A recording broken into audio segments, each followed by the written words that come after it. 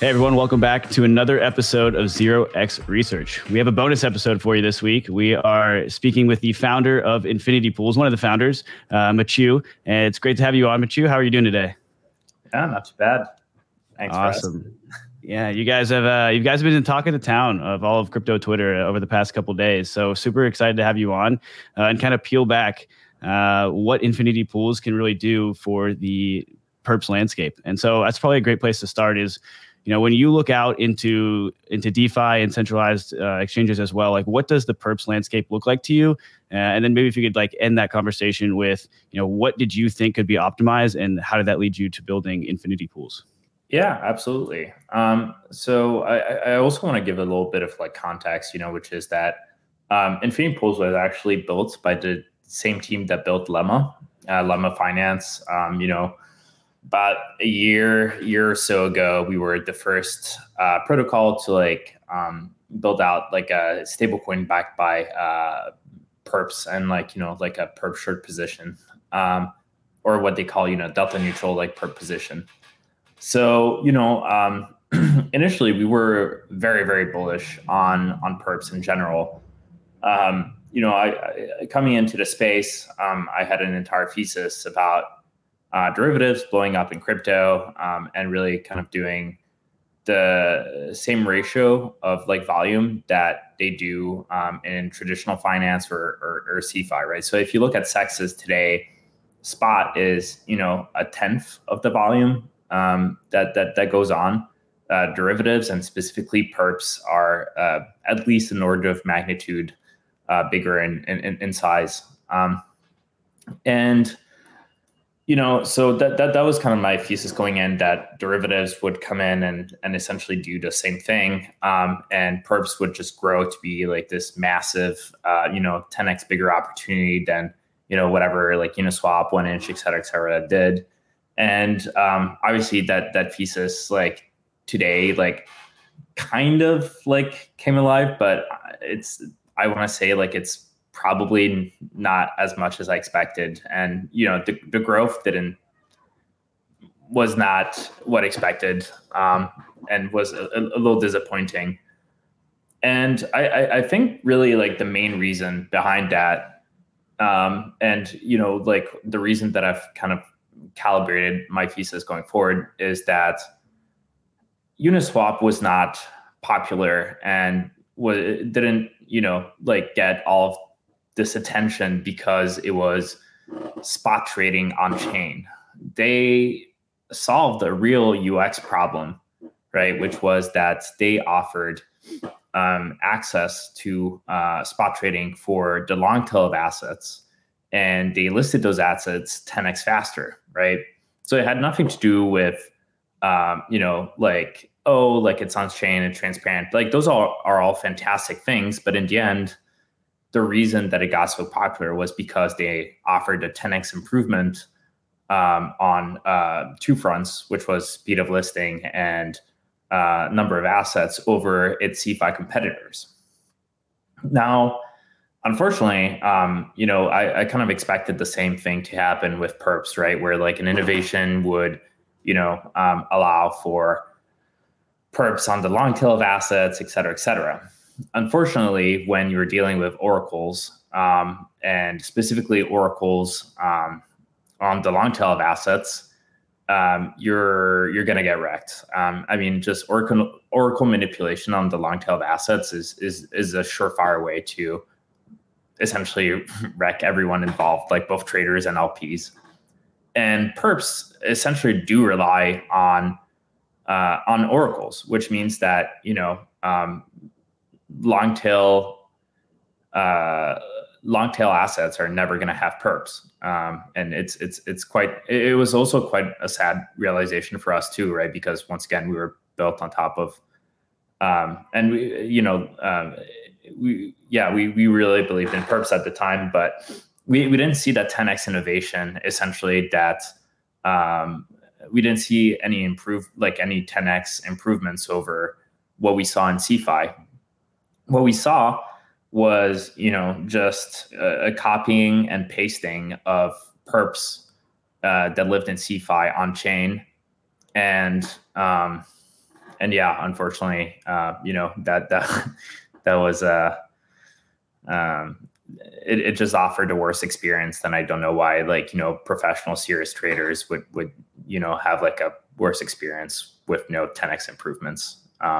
So yeah, so that's basically why about 7 months ago we really started researching what we could do to mitigate this problem. And essentially what we ended up finding out was that Infinity Pools was not only a 10x improvement in the same way that Uniswap was with perps, right? So like, not only could we offer leverage on the long tail of assets, offer that leverage 10x faster than any other exchange could, but we could actually offer also 10x larger leverage than any other CeFi exchange. We could offer no liquidations, which resulted in 10x like better expected returns for traders, and no counterparty risk, which after the past year, I'm sure a lot more people appreciate. So yeah, so that's kind of like the story about how Infinity Pools came to be. And yeah, I mean, I've got an entire spiel about like perps and like why they have like some shortcomings themselves. But I want to pause and see like if you guys like have any questions before I continue on my rant. Yeah, absolutely. You can keep on going. I think this is exactly like what we want to hear. So keep on telling the story. Oh, that's great. Okay, cool. So that was my main qualm, I think, with perps in DeFi. But then I had an entire other set of qualms with like perps in general as a financial instrument, not only in DeFi but also in traditional finance. And in the end, like perps operate in the same way that margin trading like works in traditional finance, right? And they're really bound by the same restriction. Essentially, all of the problems that perps, margin trading, and traditional finance, et cetera, all of their constraints, all of their shortcomings, all can be traced down to a single thing, which is liquidation risk. What I mean by that is that, and like, the problems that I'm talking about is are number one,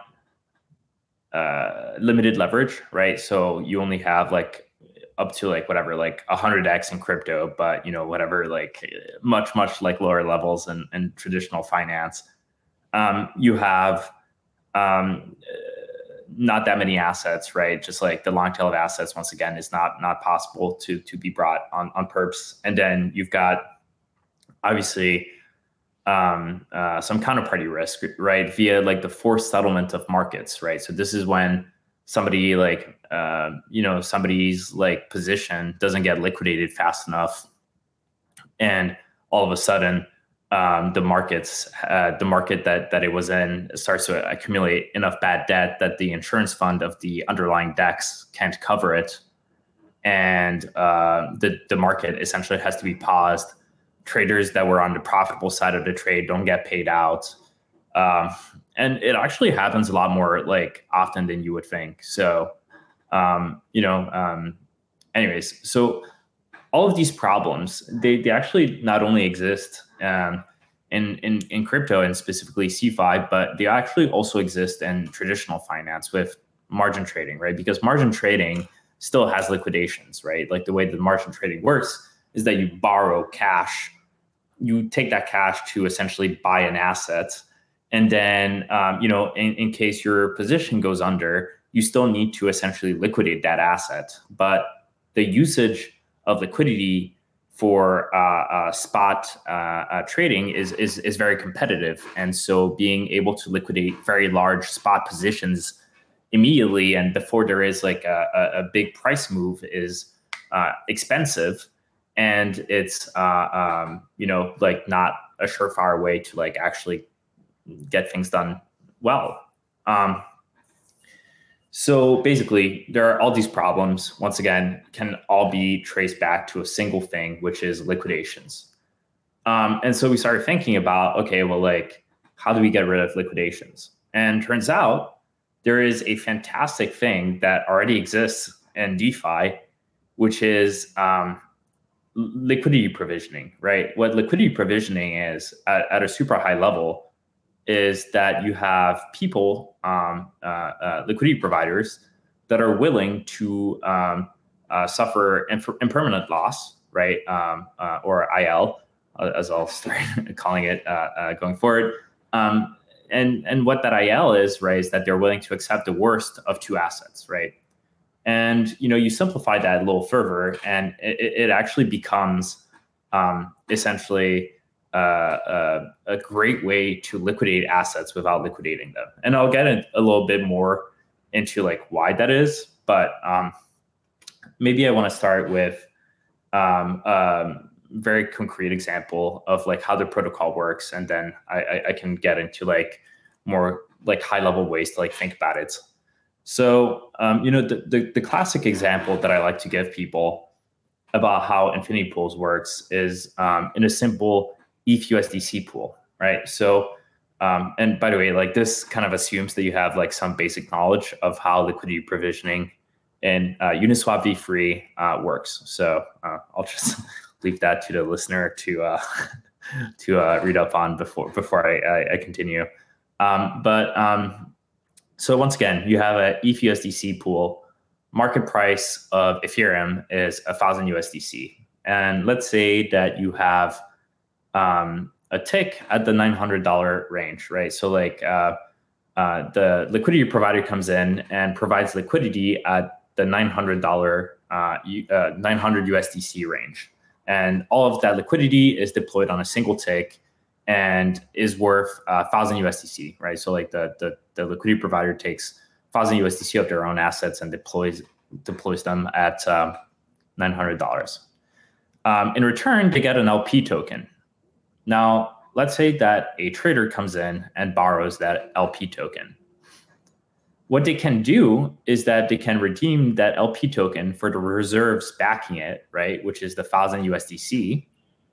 And essentially take that 1,000 USDC that's backing it and swap those reserves for 1 Ethereum, because once again, the market price of Ethereum at that point is $1,000.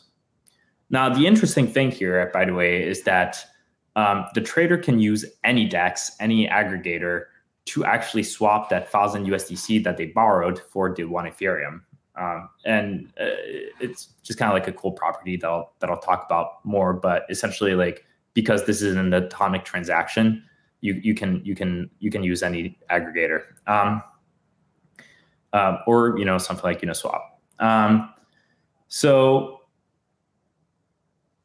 now the trader has 1 Ethereum on their balance sheet, right? And you have 2 scenarios: price goes up, price goes down. So the price goes up scenario is a lot easier to digest. It's, let's say the price goes up to 1.5K per Ethereum. Trader can take their 1 Ethereum and sell it for 1,500 USDC. Now, with those 1,500 USDC, the trader can take $500 in profit and then use the remaining 1,000 USDC to mint back the LP token at the $900 range, right? At the $900 tick, and essentially make the liquidity provider whole, right? So they pay back their debt plus interest, right? So that's the all that is well and as well scenario. Obviously, things get a lot more interesting when the trader loses money. So let's say that the trader, let's say that the price of Ethereum falls to $900. So right above the liquidity range, hasn't quite crossed it yet. The liquidity provider is still expecting back 1,000 USDC, right? Because the liquidity range has not been crossed. So what happens at that point is that the trader can only sell their Ethereum for their 1 Ethereum for $900. So they're in the hole for $100. So let's call that the max loss at $900. Now, the interesting thing, and like the entire, concept, I don't know if that's the best way to put it, but that really allows us to like cap the losses and offer the unlimited leverage is that below $900, once the liquidity threshold, once the liquidity range of the underlying LP is crossed, the liquidity provider is no longer expecting back 1,000 USDC. They're expecting back 1.1 Ethereum, right? So 1,000 USDC times over 900. Now, because the liquidity provider is expecting back 1.1 Ethereum below $900, and the trader already has one Ethereum on their balance sheet, all they need is to have an extra 0.1 Ethereum below $900, right? But that 0.1 Ethereum below $900 is always going to be worth less than 100 USDC. So that means that no matter what, the max losses are always going to be capped at 100 USDC or less. So if the max losses are capped at 100 USDC, and you can essentially deposit 100 USDC as collateral to borrow this LP token, which is worth $1,000, then that means you have 10x leverage. But if you were to borrow an LP token at the 999 liquidity range, at the 999 USDC tick, then the max losses would no longer be $100, but they would be $1. And that means that with $1 you can borrow up to 1,000 US dollars, which is 1,000x leverage. And obviously, the closer and closer you get to the market price, and the closer you can borrow an LP token to the market price, the more leverage it enables. Wow. Okay, that's super exciting, and there's a ton to unpack there. So, first thing that comes to mind is like one of the last things you said is the maximum amount of leverage then capped at the UniV3 tick range. That's correct. Yes. So practically speaking, in our V1, Infinity Pools is only going to be able to offer about 1,000 to 2,000x leverage, which honestly should be enough to satisfy most people. But well, come on, that's it. I'm kidding. Yeah, and eventually, like it'll grow to like higher than that if there is truly desire for it. But yes. Awesome. And so like now I guess what I'm thinking is, all right, so let's say the trade moves against the trader, right? And so the price is falling. When it crosses over the like that $900 range, let's say, then does the trader's position automatically get closed out, or are they just like, essentially out of the money, but still holding on to the collateral? Yeah. So the latter. And that's a great way to put it. Like definitely there is like an entire options like parallel that can be, that we can like use, but to stay kind of like more DeFi specific, yes, essentially the trader can keep their position open no matter where the price goes, as long as they keep paying the interest on the LP token that they have borrowed. So when they stop paying that interest, it's not a liquidation. It's more like not rolling an options position, to use the term you just did. So would the funding fees be taken out of the trader's collateral like automatically as the fees accrue? Yeah, correct. So a big, like really like the way that leverage, right? Like leverage is not only a factor of the money that leverage is not only a factor of the minimum, then it's not only a factor of the max loss, it's also a factor of the interest, right? So you got to add essentially the max loss and the interest that you pay to actually figure out what the leverage is, right? So for example, if your max loss, once again, for 1,000x leverage is $1, but then you have to pay another $1 upfront in interest, then your leverage is actually 500x. It's not 1,000x. So basically, to us, yes, it is very much intertwined.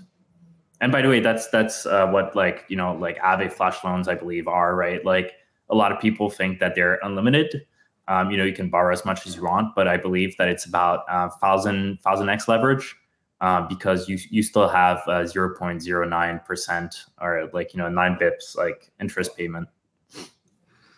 Right. Okay. And so I guess further on that point, then how are interest rates or funding rates determined within the Infinity Pool system?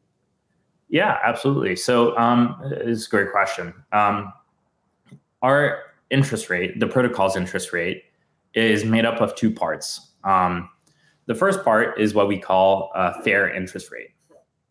The fair interest rate, you can think of it as an interest rate that's there to offset impermanent loss.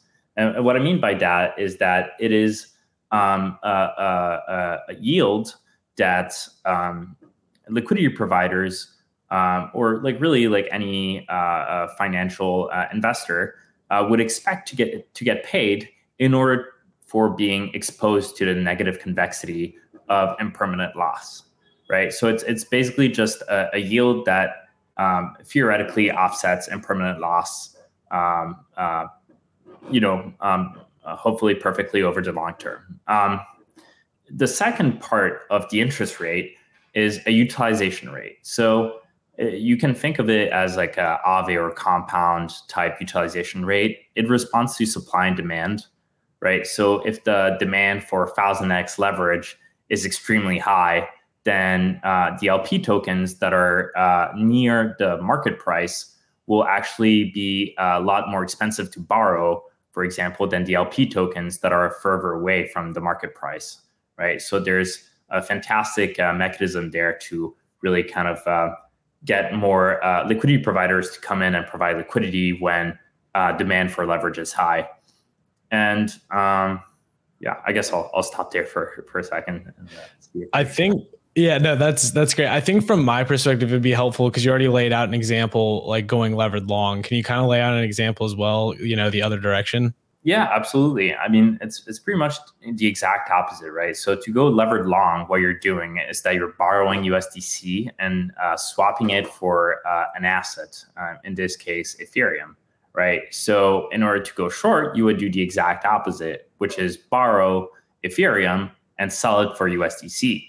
So the way that you're going to do that is that you're going to borrow an LP token that is above the market price, and therefore an LP token that is deployed at a tick above the market price, and redeem it for the Ethereum that backs it, and then sell that Ethereum for USDC. So pretty much the exact same example, like the opposite way. And actually, like one question that I always get is, what about liquidity fragmentation? Is this a peer-to-peer protocol, right? Because in the example that I gave you, it's a liquidity provider that lends directly to a lender, to a trader. The protocol actually does the mixing and matching by itself, which is actually a super cool mechanism. Essentially, what happens is that number one, you can actually combine different ticks at different ranges to get to the leverage you want. So in the example that I gave you, you have a tick at $900 that's used for 10x leverage, but 10x leverage can actually be created with ticks at other price ranges. For example, you can combine liquidity that's deployed at the 850 USDC tick and at the 950 USDC tick. So, above and below, to essentially get to that 900 USDC, to basically recreate like liquidity at 900 USDC. So essentially what the protocol does is that, when the liquidity provider deposits their token, the protocol essentially does mixing and matching off chain to like see what is, like the best combination of liquidity to create the leverage that is being asked for by the trader, right? So the trader goes, hey, I want 10x leverage. The protocol is going to look, okay, what ticks are available? what are the interest rates for each individual tick, right? And then combine those ticks to create the cheapest leverage for the trader. And that way it's a peer-to-pool to peer, Aave or compound style again. And, there's zero liquidity fragmentation. Now that's okay. That's an interesting mechanism, because I was thinking about the supply side of this, right? Like, it's a two-sided protocol with traders and LPs. And on the supply side, are you aiming to attract liquidity that will say, hey, I'm just coming to, like, I want to be an Infinity Pools LP, but whatever they do with my liquidity after that is fine? Or is this something who's like attracting LPs that are already UniV3 LPs that are like, hey, like, this is a way that I can earn additional yield on something I'm already doing? Yeah, that's a fantastic question. And I think it's going to be a combination of both, right? Just because, number one, really, like, at a high level, what you're doing here is almost lending out your UniV3 LP tokens, which means that, you're not only generating additional yield, but you're also, getting paid on a continuous basis. And that second thing is actually very, very important, and I think will bring a whole new set of liquidity providers, or actually, it'll bring a whole new set of investors and yield farmers to the liquidity provisioning ecosystem, if you will. So, what do I mean by that, right? Currently, the only way that you can generate yield on Uniswap V3 and like pretty much any AMM is by essentially getting your liquidity in the price range, right? So you need to have the market, essentially the market price really be within your liquidity range. The big difference with Infinity Pools is that even when your liquidity range is not even near the market price, you're still generating yield. Right. So in the example that I gave you, once again, where the liquidity is deployed at $900, and the market price is at $1,000, right? So the market price is nowhere near the liquidity range. The liquidity range is still getting borrowed by a trader, which means that liquidity is being used. And if it's being used, then it's being paid for. And basically what that means is that no matter where your liquidity is, you're still getting paid some yield. And that actually comes with some really, really cool implications. One of which is that, so far, most investors had to rebalance, as often as possible to be as near to the spot price and to the market price as possible.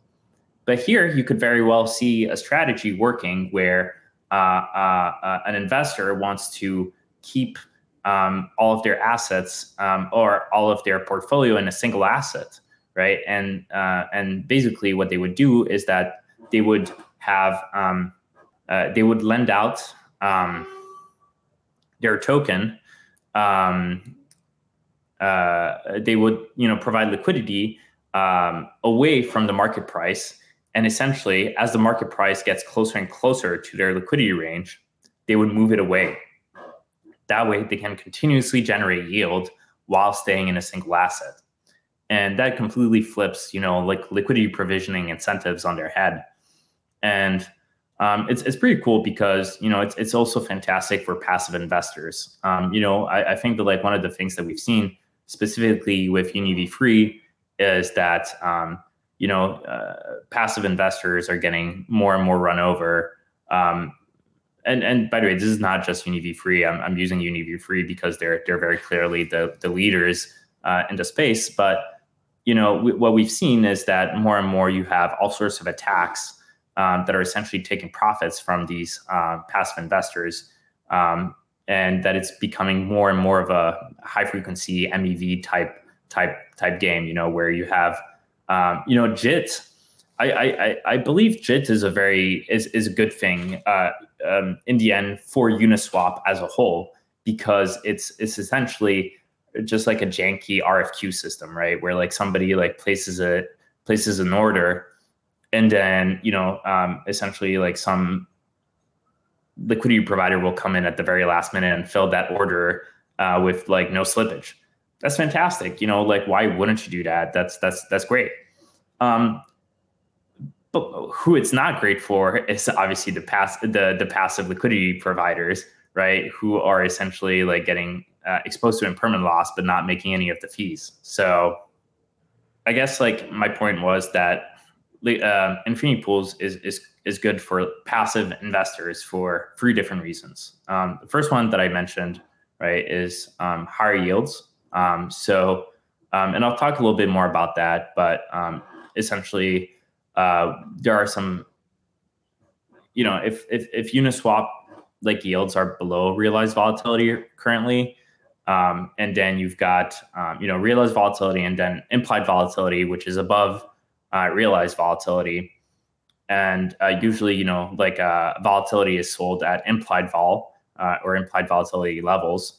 Then we believe that Infinity Pools will at least be above realized volatility. It's not 100% mathematically guaranteed, but there are some very, very cool volatility arbitrage.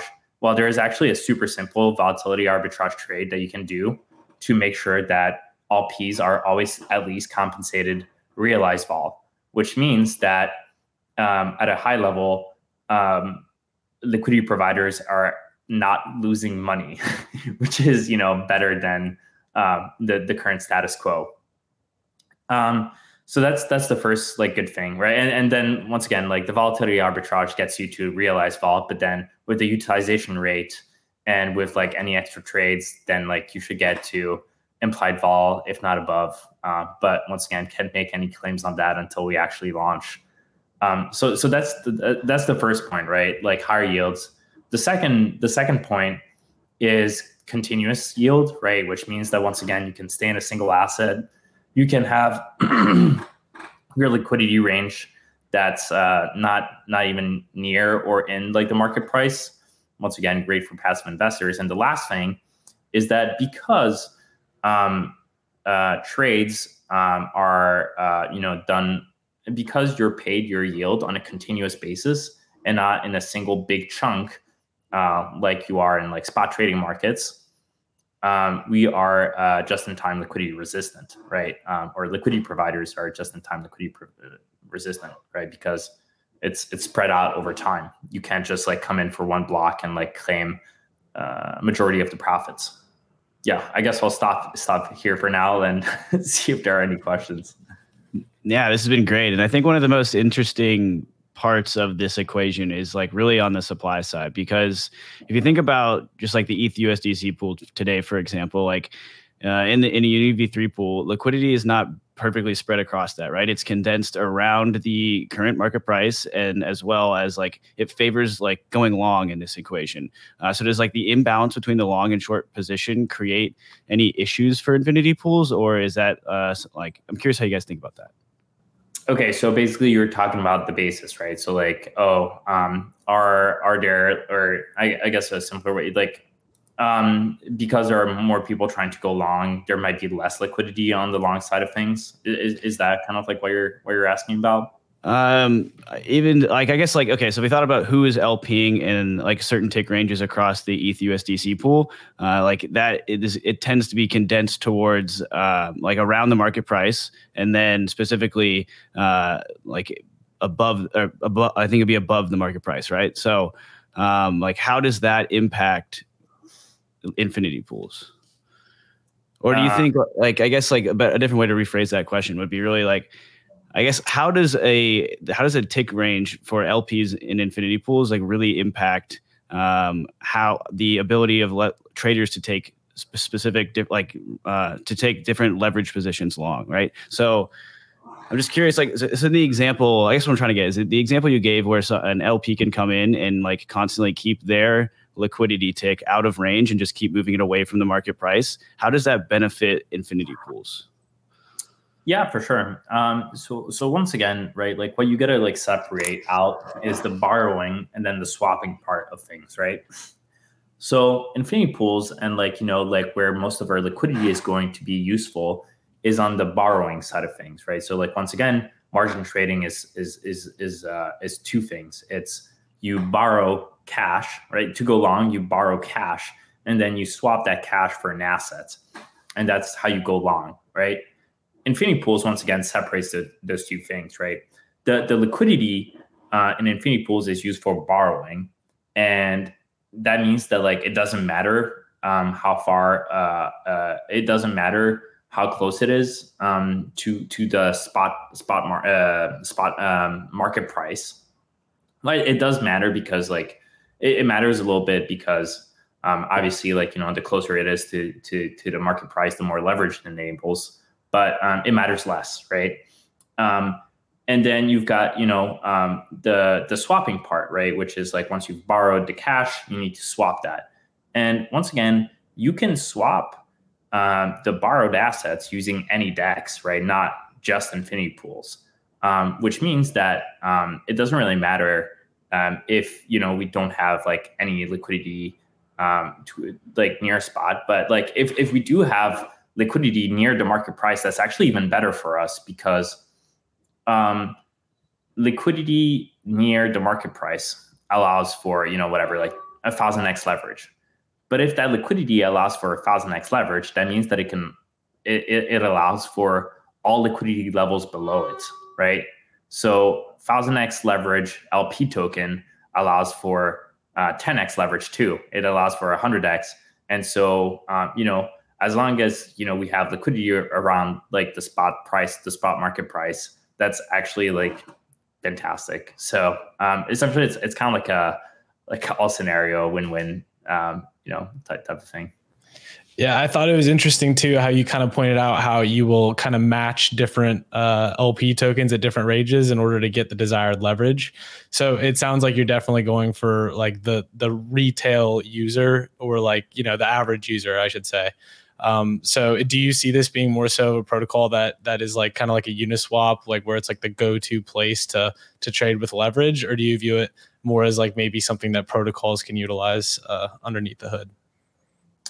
Yeah, for sure. I would definitely say the former, right? I think that this protocol is not good for everyone, not just like, and especially retail. The reason being, once again, that number one, like perpetual future, and like retail has like a high tendency to like be the ones that get wrecked on liquidations on perpetual futures, especially as they get to like higher levels of leverage. And I don't know if you guys saw like the chart that I had in the Medium article we posted, but the expected returns with infinity pools as you crank up your leverage actually don't go down.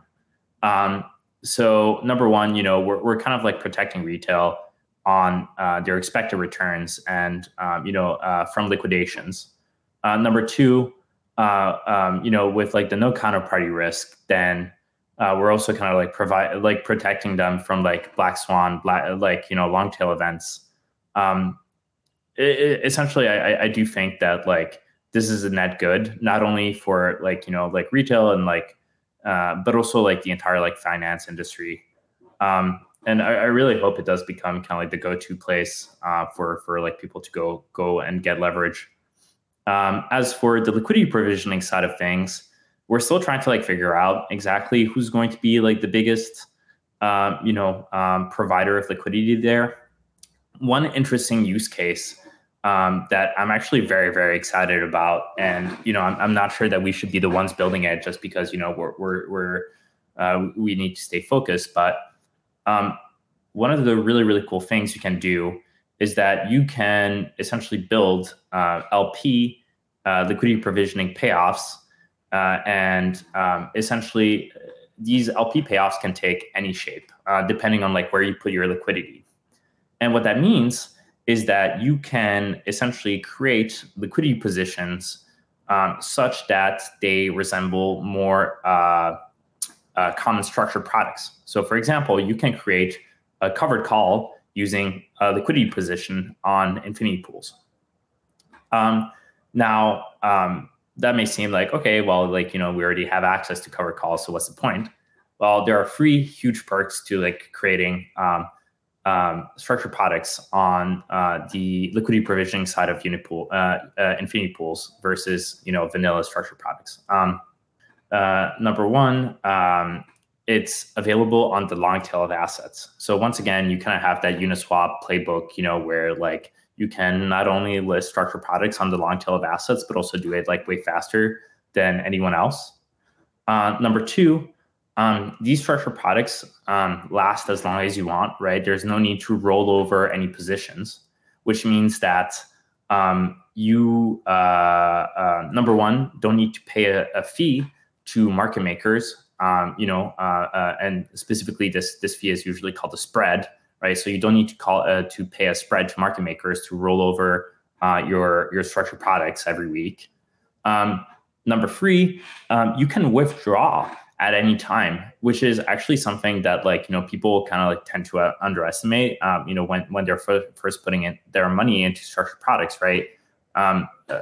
Some innovative structured products in DeFi, like Ribbon, have found some cool ways around that, like having only deploying 80 or 90%, I think, of their assets in structured products, so that 10% of those assets just kind of remain idle in case somebody wants to withdraw before the end of the period is over. But then you're taking a hit on the efficiency of the yields. So just kind of three huge perks already over traditional structured products. And not only that, but it's incredibly flexible. It's incredibly permissionless, which means that you can create any structured products instantly and permissionlessly. And I'm very excited to see people build on top of Infinity Pools and come up with cool innovative solutions to this. Yeah, I mean, the proposition there is super exciting. And what's interesting is it's putting layers on top of, right? Because you guys are building on top of Uni V3. And I'm curious if it's the Trader Joe Liquidity book is quite similar to the Uni V3 model. And I'm curious if Infinity Pools can be composable with other concentrated liquidity type AMMs, or if it's specifically focused on Uni V3. Yeah, for sure.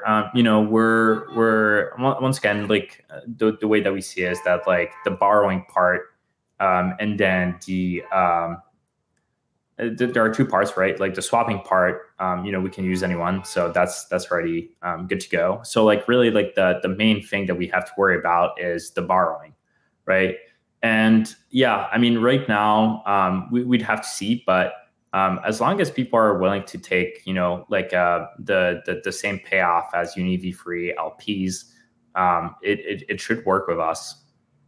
I'm curious if you have any takes on order books, if that becomes a more prominent venue for trading into the future as L2s kind of develop. Does that put a hole in your model, or is there a way you could kind of adapt to that sort of thing? Honestly, yeah, we could definitely be deployed on top of an order book.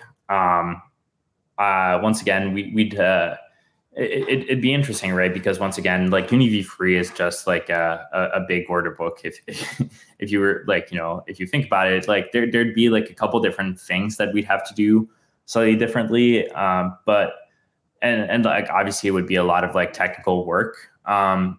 But overall, yeah, I mean, Uni V3 and order books are basically the same. So I don't really see any massive blockers. Yeah, I guess I'll let you launch first before I start asking those questions. I'm also curious, where are you thinking about deploying? That's a great question. We haven't so our code built in Solidity, we're EVM compatible, so it's going to be on an EVM. We haven't made any final decisions yet, but we are definitely leaning towards L2s as it currently stands. And is that mostly because of the impact that gas fees can have on the profitability of these things, or just because, granted that Ethereum mainnet has such a large TVL, and specifically looking at Uni V3, there's about $2.5 billion on mainnet. I think Arbitrum's coming up second there with around 110 or so million. Yeah, big time. Okay. Basically, our protocol is pretty tough to build. One of the reasons that we released our white paper so early on is because we think that even if people read it, they're not going to be able to essentially just kind of copy us, just because there are quite honestly just a few very, very complex things in there, and even things that we haven't even put in there. That's it's essentially the short answer is yes, it is because of gas costs. But it's mostly because we don't want to focus on optimizing gas costs initially. We essentially want to ship an MVP fast, prove out the concept, and then take care of gas optimizations and later ship on if you're a mainnet. So if you're a mainnet, it's completely doable because we don't have oracles and we don't have counterparty risk, right? If you had oracles, then you'd be fucked because, block times take forever. But in our case, we're chilling. So it's really just a question of gas costs. Right. And that makes a lot of sense. Just granted out, it's kind of like playing the long game there. And if your view is that the Ethereum rollup centric roadmap is the way, then, kind of makes sense to really focus your building into that model. So it does sound like an incredibly attractive protocol, which begs the question of how is the protocol looking to kind of generate revenue? Or is it, maybe it's running on a more of a public good model, or how are you thinking about that? Yeah, that's a fantastic question and something that we've actually been discussing internally a lot. One of the very nice things about this protocol is that it's so close to the money on so many different fronts, right? There are so many different opportunities opportunities, or it's a better word. There are so many different places to take off a fee. So one of them is obviously when you swap out your assets using a DEX aggregator, you could take a fee there. When you borrow assets, we could charge a small interest rate on top of that. There's also some other much more technical nuanced things that I won't get into, but there's essentially another thing where no one is actually really losing. Basically there's surplus in the protocol sometimes, and we can just take that surplus. I really look up to Uniswap in that sense, and I want to see also what they kind of decide to do with their V4.